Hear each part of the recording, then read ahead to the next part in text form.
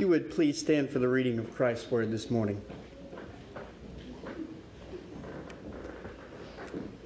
It's a little bit lengthier this morning. I do apologize, but it was too good not to leave out certain parts. So if I could tune your ears already, look for 3 encounters that Jesus has in this passage. May you hear the word of Christ. And when Jesus had crossed again in the boat to the other side, a great crowd gathered about him, and he was beside the sea. Then came one of the rulers of the synagogue, Jairus by name, and seeing him, he fell at his feet. He implored him earnestly, saying, "My little daughter is at the point of death. Come and lay your hands on her, so that she may be made well and live." And he went with him. And a great crowd followed him and crowded in upon him. And there was a woman who had a discharge of blood for 12 years, and who had suffered much under many physicians, and had spent all that she had, and was no better, but rather grew worse. She had heard the reports about Jesus, and came up behind him in the crowd, and touched his garment. For she said, "If I touch even his garments, I will be made well." And immediately the flow of blood dried up, and she felt in her body that she was healed of her disease. And Jesus, perceiving in himself that power had gone out from him, immediately turned about in the crowd and said, "Who touched my garment?" And his disciples said to him, "You see the crowd pressing around you, and yet you say, 'Who touched me?'" And he looked around to see who had done it. But the woman, knowing what had happened to her, came in fear and trembling, and fell down before him and told him the whole truth. And he said to her, "Daughter, your faith has made you well. Go in peace and be healed of your disease." While he was still speaking, there came from the ruler's house some who said, "Your daughter is dead. Why trouble the teacher anymore?" But overhearing this, when they said it, Jesus replied to the ruler of the synagogue, Do not fear, but believe." And he allowed only one of them, except Peter and James and John and brother of James. They came to the house of the ruler of the synagogue, and Jesus saw a commotion, people weeping and wailing aloud. And when he had entered, he said to him, "Why are you making commotion and weeping? The child is not dead, but only sleeping." And they laughed at him. But he put them all outside, and took the child's father and mother and those who were with him, and went in to where the child was. Taking her by the hand, he said to her, "Talitha cumi," which means, "Little girl, I say to you, arise." And immediately the girl got up and began walking. For she was 12 years of age, and they were immediately well overcome by amazement. And he strictly charged that no one should know this, and told them to give her something to eat. Let us pray. Father, we were reminded about your amazing power and your ability to see that even overcoming death is not an impossibility. And so at this time, as we read your scripture, as we learn more about who you are through your word, may you now overcome our deaf ears. May you overcome our dead hearts. May you overcome our minds that might not be willing to listen. May you speak to us, and may your word grow richly within us, so that we might live out your word, to speak your word in a way that is bold but gentle. We offer these things in the name of your Son. Amen. You may be seated. If I could bring us about to where we began in January, knowing that we've had a few issues with whether it was colds, some of you missing, or with ice and snow where we've missed again. This entire month of January is devoted to holy time. And as I reminded you in the last sermon of December, we were looking towards this entire year of 2019, in which we were to look at how we can be responsible, how we can take our roles in our daily lives and be able to pour the small things up to Christ, and how we can be responsible with the small things. And if I can remind you again, in that last sermon of December, we were trying to look at that passage from Luke where Jesus reminds his disciples, his church, of how we are to be responsible with the small things. Because it is in the small things that the kingdom grows. And so this entire year we're looking at small things. And the month of January specifically, looking at how holy time, a time set apart, in which we can be a people that are responsible with the smallness of holy time. And so that first sermon in January was dealing with the Sabbath. How can we be Sabbath keepers? How can we set aside time in order to rest in the things of Christ? And so this being the last Sunday in January, I'm looking at this kind of question. Holy time as it relates to divine interruptions. Divine interruptions. Who in here loves to be interrupted? Nobody really likes to be interrupted, do we? We're in the middle of telling a story to our best friend, to our spouse, to whoever it is that we might come across, and then somebody runs up real quick and says, hey, whoa, stop a sec, I got to tell you. And they're usually about under 4 feet, and it's something so pressing that they have to tell you.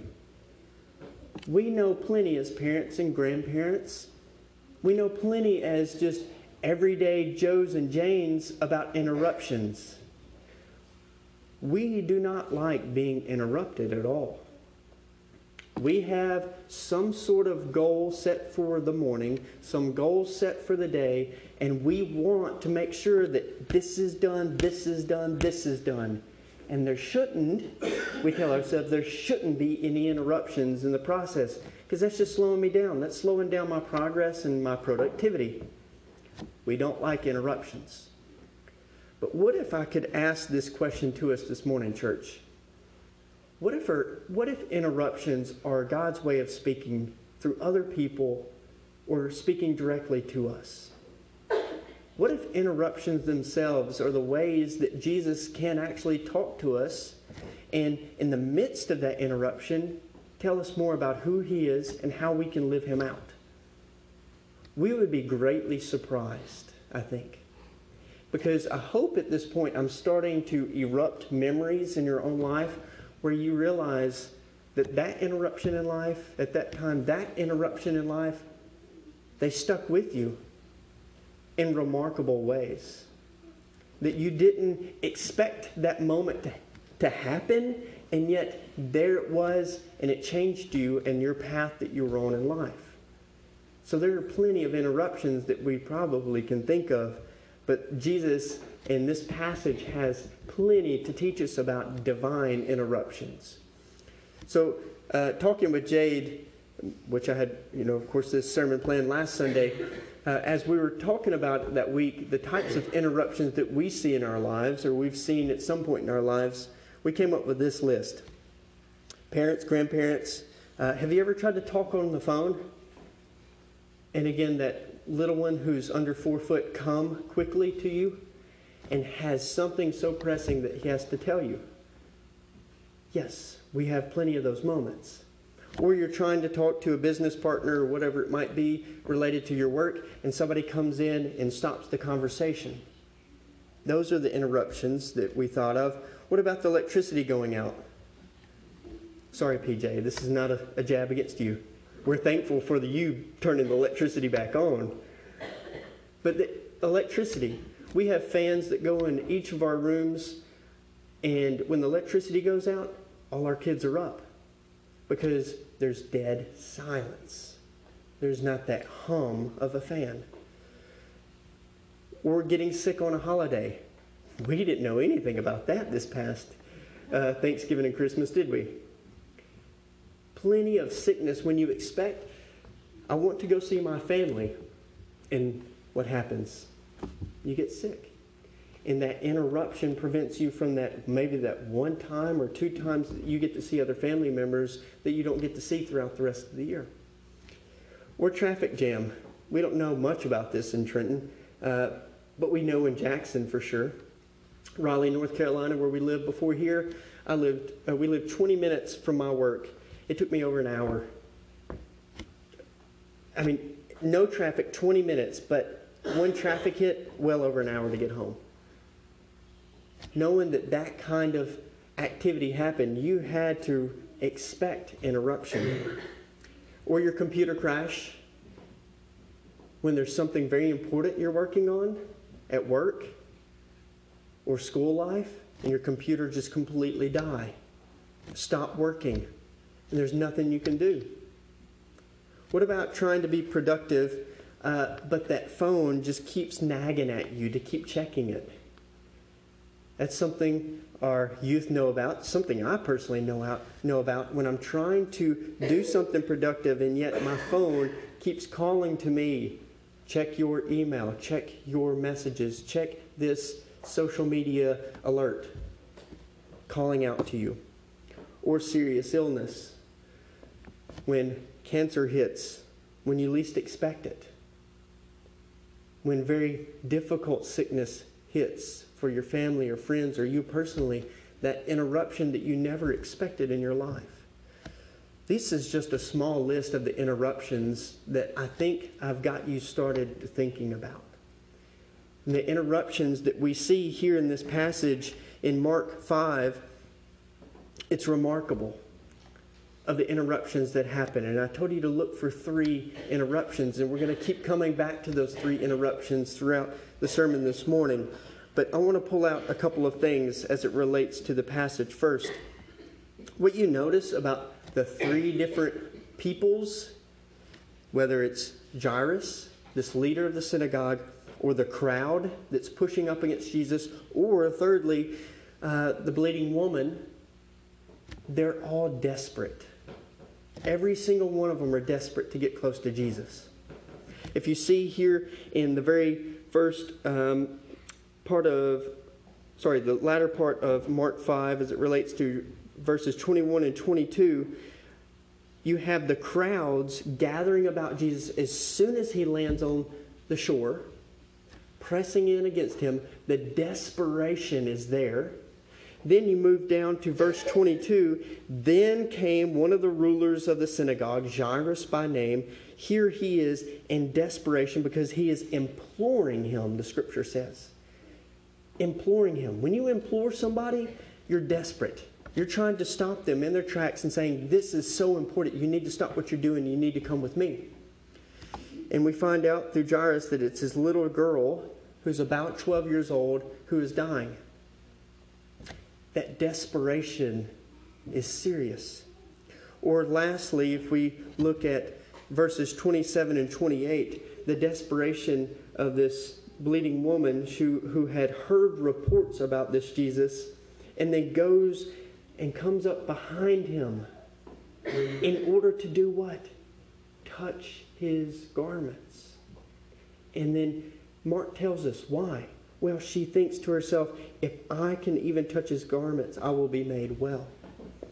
So you see the desperation of the crowds. You see the desperation of Jairus. You see the desperation also of this bleeding woman. Here's another thing that you notice about this passage. The need for healing and rescue. Every single one of them need healing and rescue. Now, we don't know about the crowds, why they need healing and rescue, but we can tell from their desperation that they want to be near to Jesus. And considering the passage where, if you look before Mark 5 here, leading up to this very passage, Jesus has been healing many a people. And if you follow even after it, when Jesus is rejected at Nazareth, you see him continually going out, feeding thousands of people. They're all recognizing the miracles that are happening all throughout the land.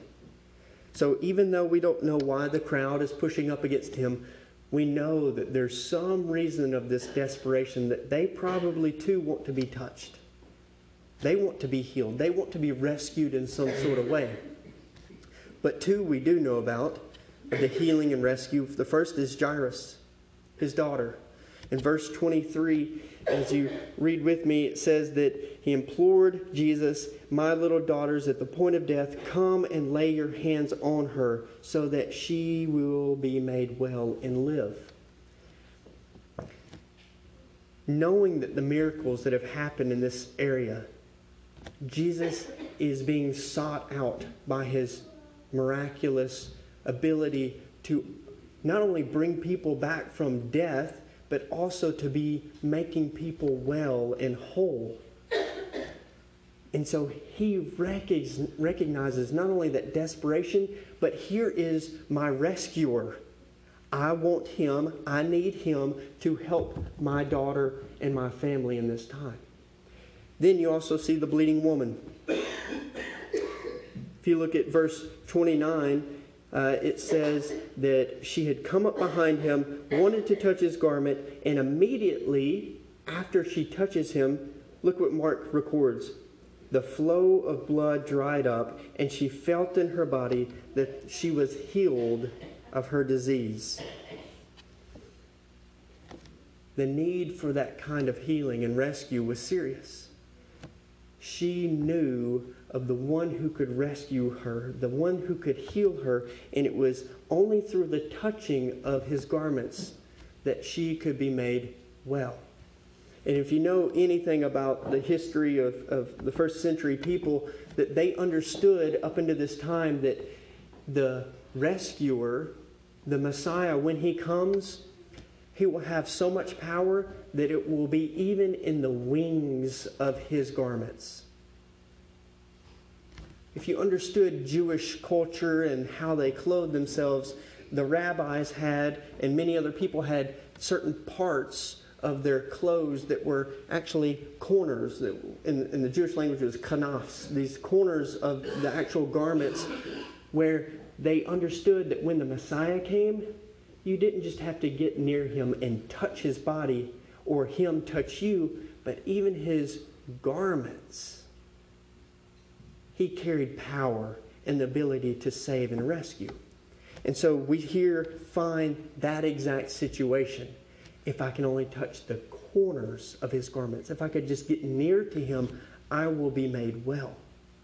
So not only do you have this desperation of the people around him, the desperation of Jairus, the desperation of the woman who has been bleeding for 12 years, you also have this need for rescue and healing by the people as well, by Jairus' daughter and the bleeding woman. But here, let me get to the meat of the sermon this morning. What you notice about the character of Christ here. This is likely not a word, but I'm using it, and I think you'll understand it. Jesus is interruptible, isn't he? He's interruptible. Yeah, you might not know what that's not a word you can probably find in your dictionary, but he was always willing to put himself in the space and time in order to be interrupted. He didn't have to go to the other side of the sea. Didn't have to. But he put himself in a position so that he could be interrupted. Whether you're looking at the crowds plus Jairus here, or if you're looking at the bleeding woman in verse 30, when she is the one who is touching this Jesus, he's interruptible. And I wish we could get a picture of this in our heads. Because the language in the Greek is a mob scene. I mean, it's absolutely chaotic and disastrous. If you look at verse 24, and a great crowd followed him, and some translations might say thronged about him or crowded upon him, it's so serious that people are starting to freak out over how many people are close to Jesus. And I think you can get a little bit of the scenario later on in that passage when there's so many people pressing up against him that the disciples begin to get worried about it. And the only picture that I can imagine is Brad Pitt or any other major star walking through a normal scene of everyday life. And what happens? Chaos ensues. That's Brad Pitt. Oh, am I going to stand by and just look? No, I'm not. I'm going to get as close as I can.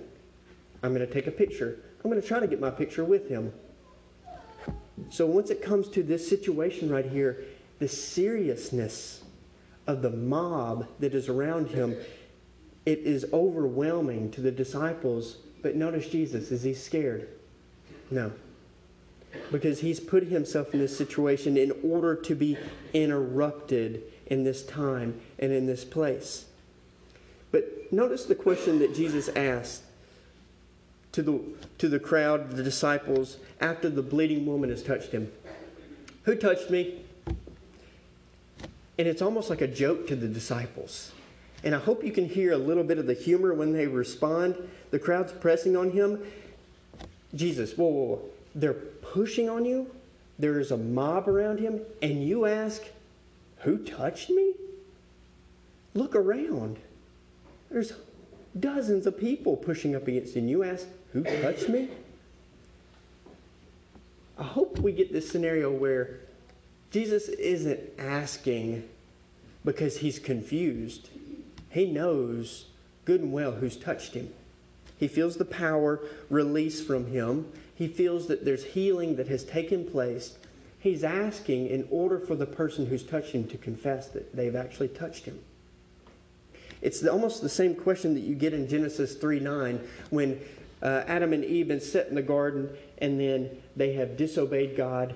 They have not done what is right and just and good. And then they've eaten of the fruit, and then they are now open, their eyes are opened of the whole situation. They know good and evil, and then God shows up in the cool of the day, and what does he ask? Where are you? God knows where they are. He wants them to open up to what has actually happened. He's giving them an opportunity to come before him and say, this is what I've done. I'm going to confess to what's happened. And this is that situation here in Mark 5 when the woman has come near to him, touched him, and he's asking, who touched me? It gives her that opportunity, and she does. She comes before him and says, it was me, and I'm in fear and trembling, and I've put myself before you. And then notice what Mark records. She tells him the whole truth. In other words, she tells him the whole story of what's been going on in her life for the past 12 years. That is captured in one verse. Do you think for a second that that was just a real short story? No. She's recounting of everything that has happened to her, the money that she's put into this, the physicians who could not heal her, the fact that she's still not just bleeding, but she's in worse condition than when she started 12 years ago. And yet Jesus has stopped and he's listening to this whole story because he is interruptible. But also notice that Jesus is approachable. Every single person in this story, in this little narrative, approaches Jesus. Yeah, they're desperate. They're needing healing and rescue. But the fact of the matter is, he's approachable. Even the Pharisees in nearly every single gospel account approach Jesus because he's approachable. The people who hate him are willing to approach him.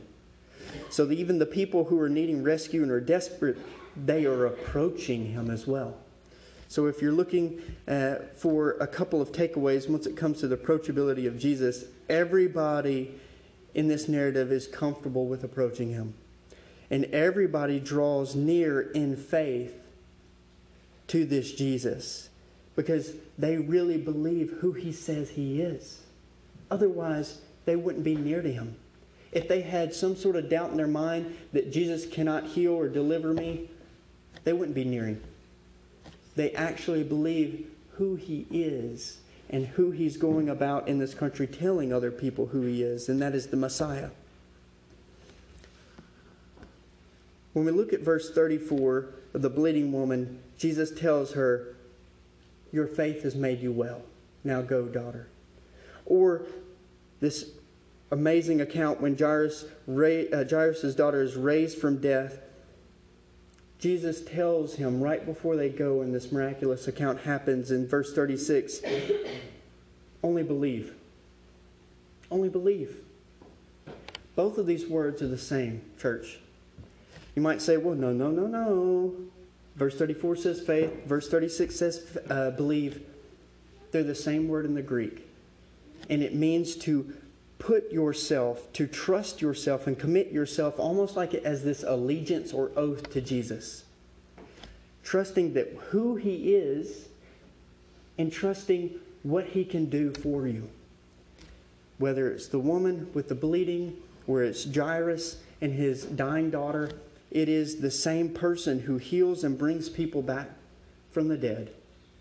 This Jesus is not only approachable, He's interruptible, but we can go to Him for healing and rescue. We can go to Him also in our most desperate times. So I want to close this morning with a reading from Ephesians and see how we can live this out this morning. Paul, writing to the church at Ephesus, says this: "Therefore be imitators, mimickers, imitations of God, as beloved children, and walk in love, as Christ loved us and gave Himself up for us, a fragrant offering and a sacrifice to God." You know, there's something radically unique about Jesus. We can't bring people back from the dead. We can't. That's something that only Christ alone can do. We can provide a type of healing to people. Now, we can't provide the type of healing that Jesus is able to, but we can offer other types of healing towards people. Social healing, maybe financial healing, maybe some sort of relationship healing, maybe marital healing, spiritual healing. We have the ability to be God's people. So the reason why I read Ephesians 5:1, be imitators of God, I think that call is also for us in this passage of Mark. To not only see the desperation of the people around us, not only to see that people genuinely want rescue, not only do we see Jesus' motto of life of being interruptible, and not only that Jesus is Himself approachable. If we are imitators of Christ, we are to be Christ-like in these ways. May we be approachable, which means that we have to exude or show and manifest the life of Christ towards others. People will show up, people who hate us and people who love us. They will approach us. Or interruptible. I think the hardest prayer, let me back up. One of the hardest prayers that you can pray is, Jesus, interrupt my day with yourself. It's a tough prayer to pray. Interrupt my day with yourself. You know what will happen? A lot of people will show up in your life and interrupt your day. And that's why you probably will not like this prayer. And that's why it's one of the hardest prayers to pray. Interrupt my life with you and with others so that I might show others who you are, be an imitator of you, and also show that I am interruptible, that I can be approached as you were approached. And Lord willing, we can provide some sort of rescue through our lives as we imitate Christ. Let's pray. Father, we thank you for the reminder that this passage is just remarkable. That it is so difficult to be interrupted. And it is. It's a hard prayer to pray. To say that, Christ, interrupt my day with yourself, but also interrupt my life with other people who are desperate and in need of you. But it is a prayer worth praying, Father. And so may we model the approachability of Christ as people interrupt us, but may we also model the rescue, the redemption that you have given to us on our behalf, so that we might show the world that we are imitators of you. We are a people who are trying our best to exude and manifest that rescue, that salvation that you have given us. And so, Lord, I pray right now over this church, interrupt us this week with many people. And may we see ultimately that these are divine interruptions that you have set in front of us, and give us the eyes at that very time in that moment to say, there you are, Christ. You're interrupting me. I see it. I see it right now. And so may we be a people who are approachable, interruptible in that way, to be able to show that redemption, to show who you are, Christ. And so make us imitators and imagers of you this week. We offer these things in your name. Amen.